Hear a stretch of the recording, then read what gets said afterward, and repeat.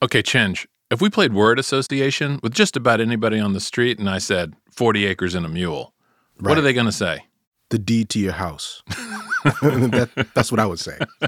All right, what else? Well, growing up, I heard 40 acres was a promise to black people, and I knew it was after slavery, so kind of like Civil War, but it was kind of like white folks aren't going to talk about real justice after slavery, but we'll give you these 40 acres just to get you on your feet, right? But then nobody even got that. Black people always talk about it. I'm still waiting for my 40 acres in the mule. And I know black folks who upset about that. Sometimes you hear rappers say it. Yeah, when I was little, it felt like the answer to a question I hadn't done the homework for. I wasn't even sure 40 acres was a real thing, but it turns out it was. And it was more than a promise to black people. It was a federal order. Some black people got their 40 acres. Problem was, almost as soon as they did, white people started taking it back and have been at it for more than a century. But in a few places today, there are families fighting to hold on to the last few acres. Ain't nobody for nobody.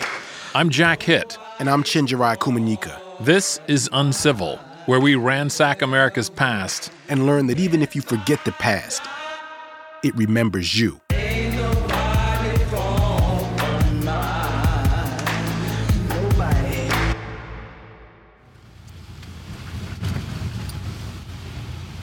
Do I go straight or to the right? Go straight. Okay. One of the people fighting to hang on to her family's land is Nettie Handy Evans. She grew up on a barrier island off the coast of Georgia called Sapelo. Nettie is 83 years old. She was a high school teacher and then a college professor. She's lived all over the world, but her childhood was spent here, on this island. Please forgive the bumps. As we drove, Nettie told us about growing up on the island in the 40s and 50s. She was raised by her grandmother after her mom took a job in New York City. Nettie had polio, and it was hard for her to walk, but her grandmother refused to treat her differently than the other kids. She would put things where I could see them, but nobody would help me. She said, no, she's going to make it on her own. No pity parties. Nettie's grandmother spent hours every day working with her on her legs. The doctors at the time treated polio with thick casts to keep the legs straight, but they were hot and itchy, and Grandma thought there was a better way. She'd get a bucket of mud, and we called it marsh mud because it was the edge of the marsh. See how the grass is over there? When it was time for bed, she would pile this mud on my knee. She would wrap it in newspaper, and then she would take a thick towel and put over it. The next morning, she'd take it off, and she'd repeat that process every day. And Nettie's grandmother took care of the whole neighborhood the way she took care of Nettie. Now here we are. We are now in Raccoon Bluff. The neighborhood was called Raccoon Bluff. In those days, there was just one little store and a post office on the island. Everybody knew each other's names, and almost everyone was related. Most people were descended from the formerly enslaved men and women who had lived on Sapelo long before the Civil War. They were part of the African-American culture on these islands, known as the Gullah Geechee. If Nettie's part of the island had had a mayor, it would have been her grandma. She doled out advice and reprimanded young men when they were too forward. She even served as the community bank for people who were trying to save their money. All of this area through here was... Nettie's grandma raised her in a small wooden house on a 4-acre plot in Raccoon Bluff. The house is gone now. It collapsed after Grandma died. Today, big oak trees stand in its place. But Nettie remembers and shows us where the house was. If you came in the front door, to the right, you would see a double fireplace. There was always a big trunk in that room, and that's where the deed was kept. Was Grandma proud of that deed? Oh, was she proud of it? That was wealth. That was truly wealth. The fact that you own this and you can pass it on to your children. After growing up on the island, Nettie went off to college, then on to jobs up north. But every summer, she came back to Sapelo. And after Grandma died, she took over looking after the property and paying the taxes on it. Then, about 10 years ago, Nettie retired and moved back to the area, back home. And that's when her lawyer told her something that shocked her. Well, you don't own the property. How could I not own the property? Her lawyer had gone to the courthouse, and he was sure it was true. But Nettie couldn't make sense of it. If the taxes are paid and they've never been delinquent, why don't we own it? When I think of how my grandmother would pinch pennies to pay the taxes on that land every year, and for some person, not an African American, but some person who is new to the whole horizon, to tell me that I am not eligible for it, it's disturbing. My siblings and I have been robbed.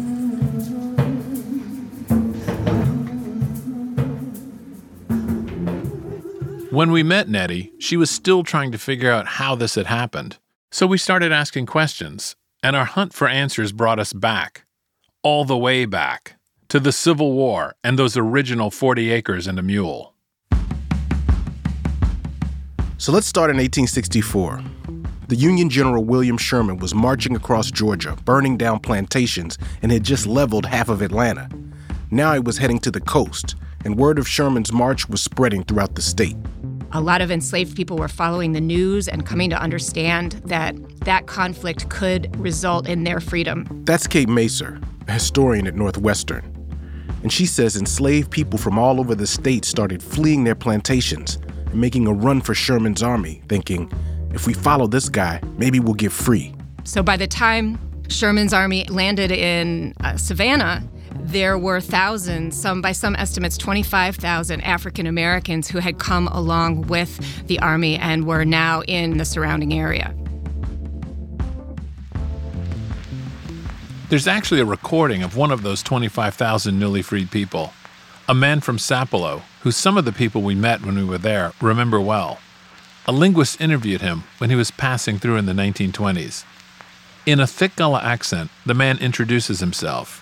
He says, "My name is Shedrick Hall." My name is Shedrick Hall. Shedrick Hall. That's my full name. He describes slave owners moving him from plantation to plantation to keep him away from the invading Union armies. He says, they carried us to Macon, and after Macon, they carried us to Milledgeville. Carried us to Macon. After we moved from Macon, they carried us to Milledgeville. And when Sherman's army passed near Milledgeville, Shedrick escaped the plantation. He says, the Yankees come, and we got free. The Yankees come and we got free. So now you have Shedrick and 25,000 other newly freed people with Sherman in this huge encampment by the coast. He suddenly has as many civilians with him as soldiers, and he wasn't happy about it. Sherman was feeling like the large numbers of African Americans who were now surrounding his forces were a burden. And it's not like Shedrick and the other newly freed people liked being there. There were all kinds of challenges. Soldiers who were unsympathetic, soldiers who treated them poorly, soldiers who deprived them of rations. So Sherman called an emergency meeting. They met at a house in Savannah. It was 20 African American religious leaders from Georgia and from a few other states nearby. And Sherman had invited them to basically ask them, what should we do? This was a big deal. White government officials didn't ask black people for advice. It was such an unusual thing that a transcript of it was published in newspapers all over the country. The black leaders asked a man named Reverend Garrison Frazier to speak on their behalf. He was about 67 years old at the time, and he had spent his whole life in slavery until he purchased his freedom in 1857. Sherman sat across from Frazier and asked, "In what manner you think you can take care of yourselves, and how can you best assist the government in maintaining your freedom?" And Frazier answered, "The way we can best take care of ourselves is to have land and turn it and till it by our own labor." It was just 4 days later that Sherman issued Special Order 15. Special Order 15 put Frazier's idea on paper. Specifically, each family shall have a plot of not more than 40 acres of tillable ground. Later, the Army offered a surplus mule. And there it was, 40 acres and a mule.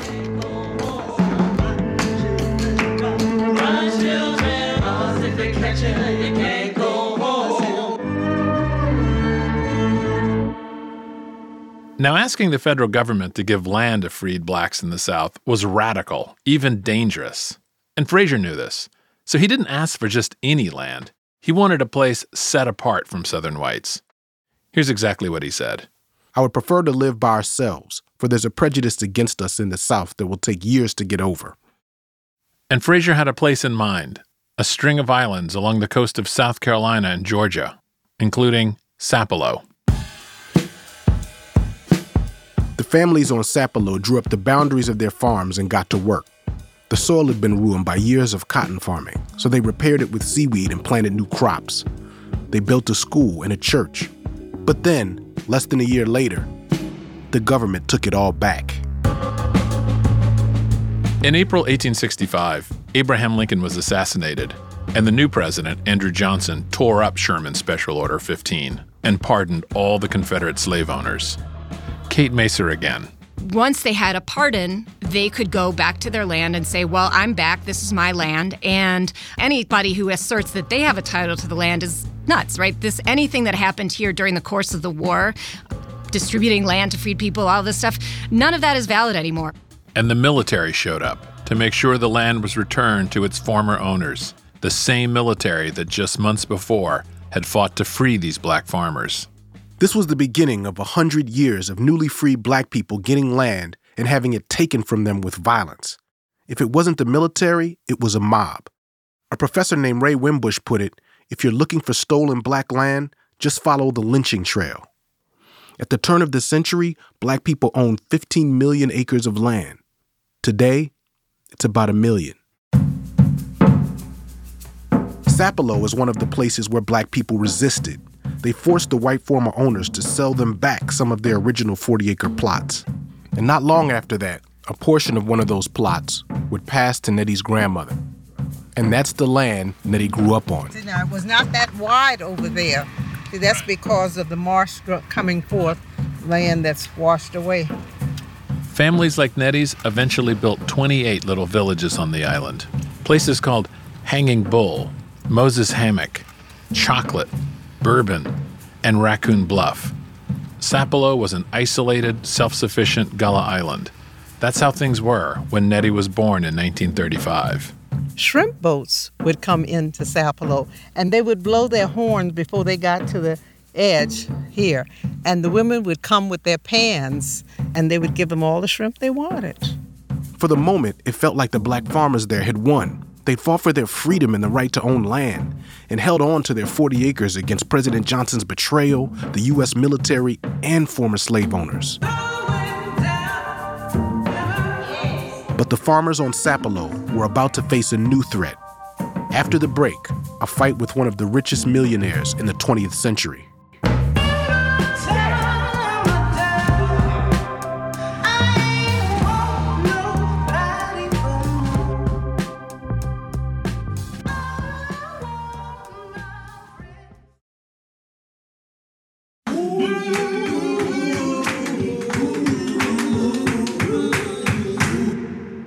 In 1934, right before Nettie was born, a man named R.J. Reynolds Jr. started buying up land on Sapelo. Reynolds was the heir to his father's tobacco fortune.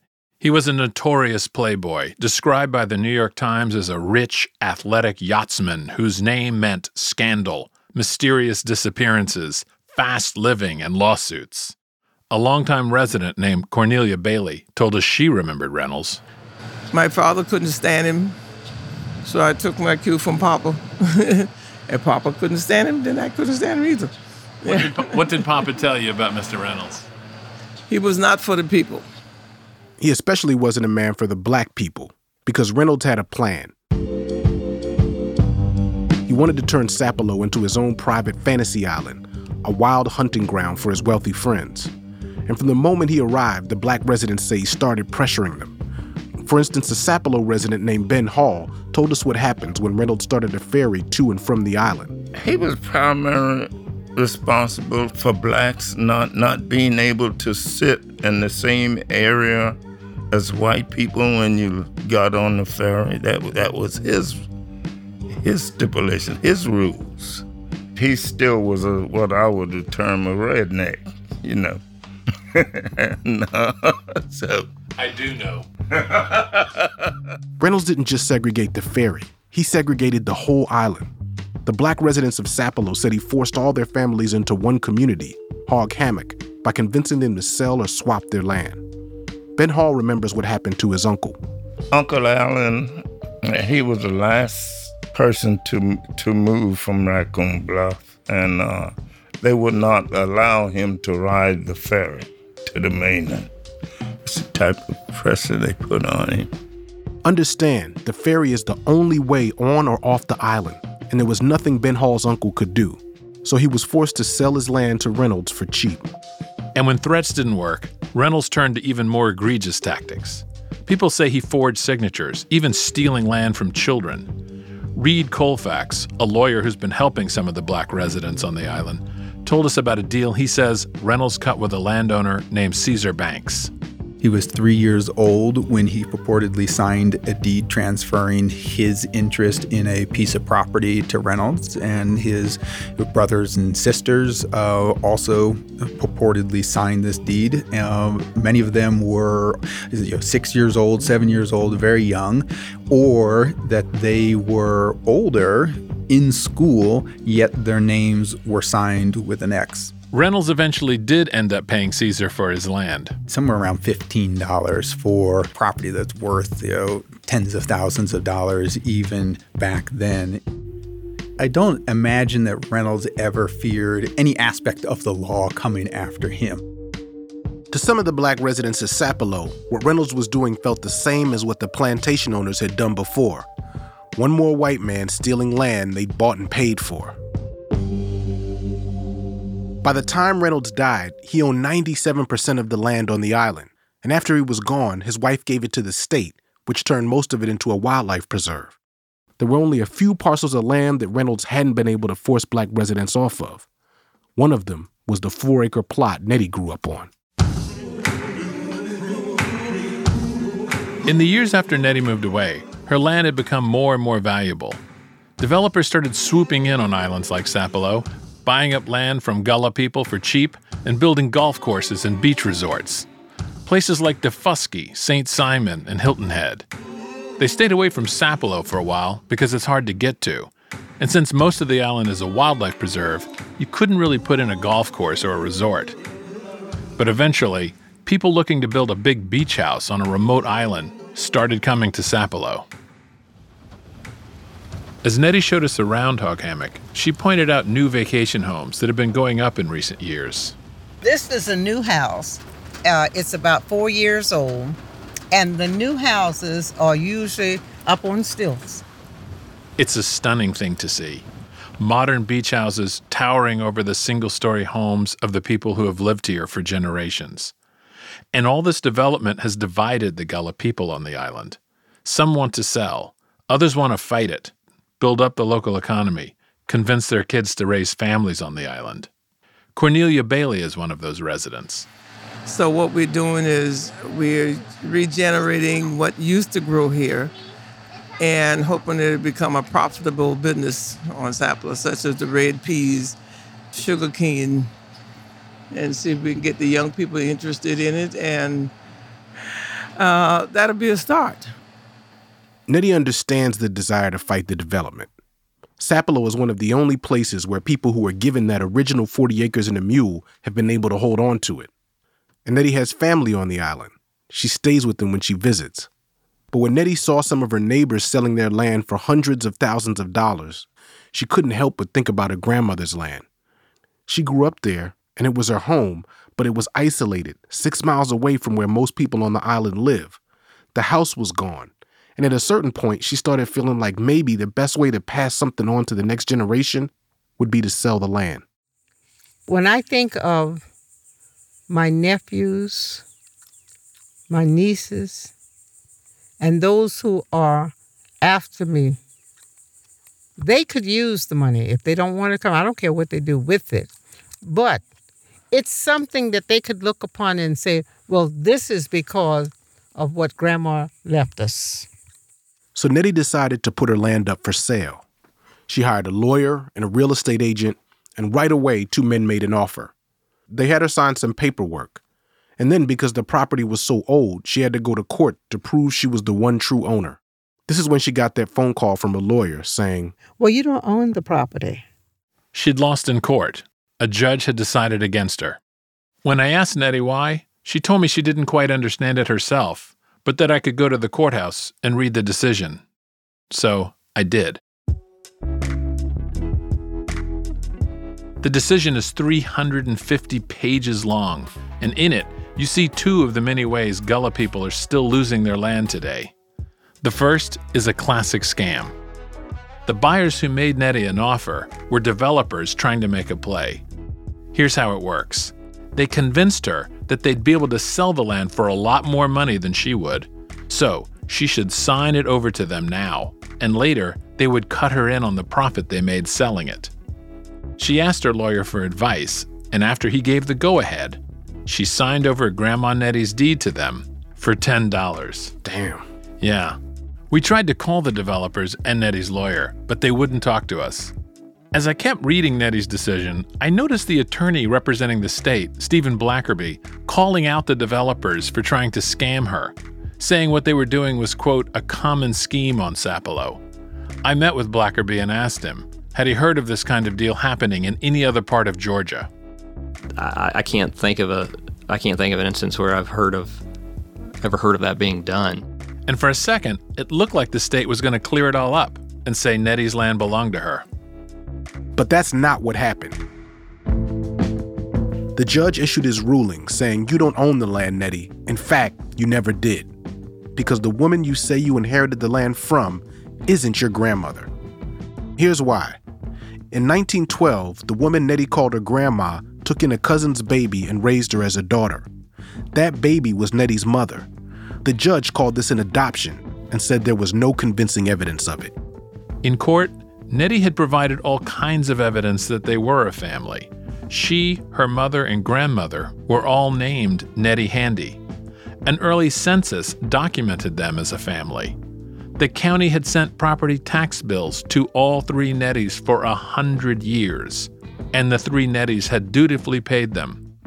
But all that evidence, Nettie's whole family story, the judge said, was nothing more than, quote, inadmissible hearsay. I asked Nettie about those two words. Don't ask me, please.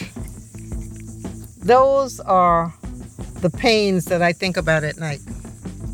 I feel like someone has put a dagger through my heart. The judge said Nettie simply didn't have enough paperwork to satisfy his standard. And this is another way Gullah people lose land that you see playing out in this court case. It isn't just scammers, it's the government saying you don't have the right paperwork. And sure, it'd be nice if Nettie's grandma had filed the proper papers. But it wouldn't have even occurred to her to do that. Why would she have to file paperwork to raise her relative's baby? This kind of thing was happening all the time. Family members taking in each other's babies. It was one of hundreds of ways that Black families struggled to stay together after centuries of being ripped apart and sold away from each other. And even if Nettie's grandma had wanted to make this an official adoption, consider what that would have taken.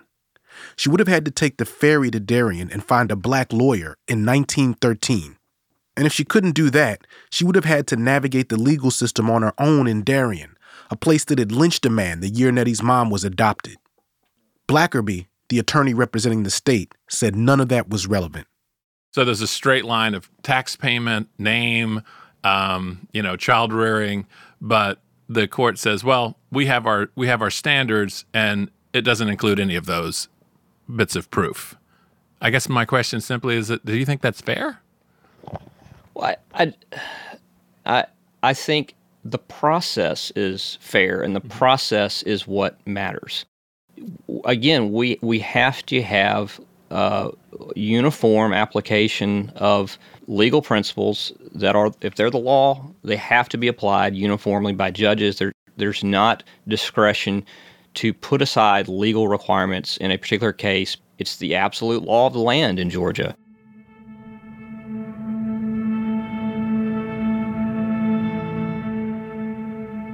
And that seemed to be the end of it. That was 2010. But since then, some things have happened that make it feel like Nettie might have another shot at reclaiming her land. A few years ago, the county jacked up property taxes, In one case, 1,000%. Which appears from any perspective to have been a concerted effort to drive the Gullah Geechee finally completely off Sapelo Island. That's Reed Colfax, the lawyer working with black families on the island. But the Gullah Geechee responded, and they fought back.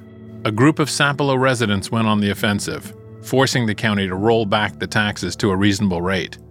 For once, the shady tricks failed, and everyone on the island noticed. Things are changing, and things are changing for the better, and those Gullah Geechee who stand up and fight may be able to actually get some good results. And Nettie Evans, if she continues to push and continue to fight, be able to get property back. Nettie does plan to keep fighting. That land was the bulk of our inheritance. My niece was buried Saturday. She left 3 boys, 5, 10, and 16. By selling the land, we would make certain that there'd be no obstacles in the way of them getting an education.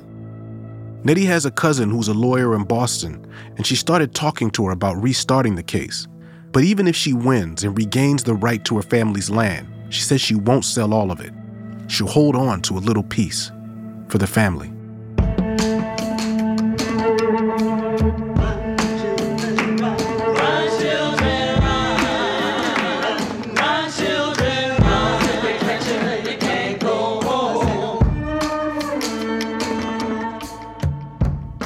Uncivil is produced by Chris Neary, Chiquita Pascal, and Saeed Tijan Thomas. We had more help from Stevie Lane and Alvin Malaith. Our senior producer is Kimmy Regler. Editing by Pat Walters, Jorge Just, Caitlin Kenny, and Alex Bloomberg. Our show is mixed by Bobby Lord. The music for Uncivil was composed by Bobby Lord and Matthew Bowl in collaboration with Ann Caldwell and the Magnolia Singers, as well as Mount Zion AME Choir on Glebe Street in Charleston, South Carolina. We'd like to thank everyone in the Low Country for a fantastic week of recording. Additional music features J.C. Brooks, Son Little, Rocco Walker, Haley Shaw, and Saeed Tijan Thomas. Fact-checking by Michelle Harris. Our secret weapon is Christopher Peak. Special thanks to Ferris Cadle, Thomas W. Mitchell, Buddy Sullivan, Lucy Lee, J.R. Grosvenor, Maurice Bailey, Tracy Walker, Chuck Evans, Gia Cobb, Reginald Hall, Fred Hay, and Doc Thomas. Uncivil is a production of Gimlet Media. Our website is uncivil.show. We're on Twitter and Facebook at Uncivil Show. On next week's episode of Uncivil, Black people are the most inconvenient truth about America. And that's why it is a national conspiracy to teach the Civil War in a certain way. I'm Jack Hitt. I'm Chenjerai Kumanyika. We'll see you next week. If they catch you, you can't go home. 'Cause if they catch you, you can't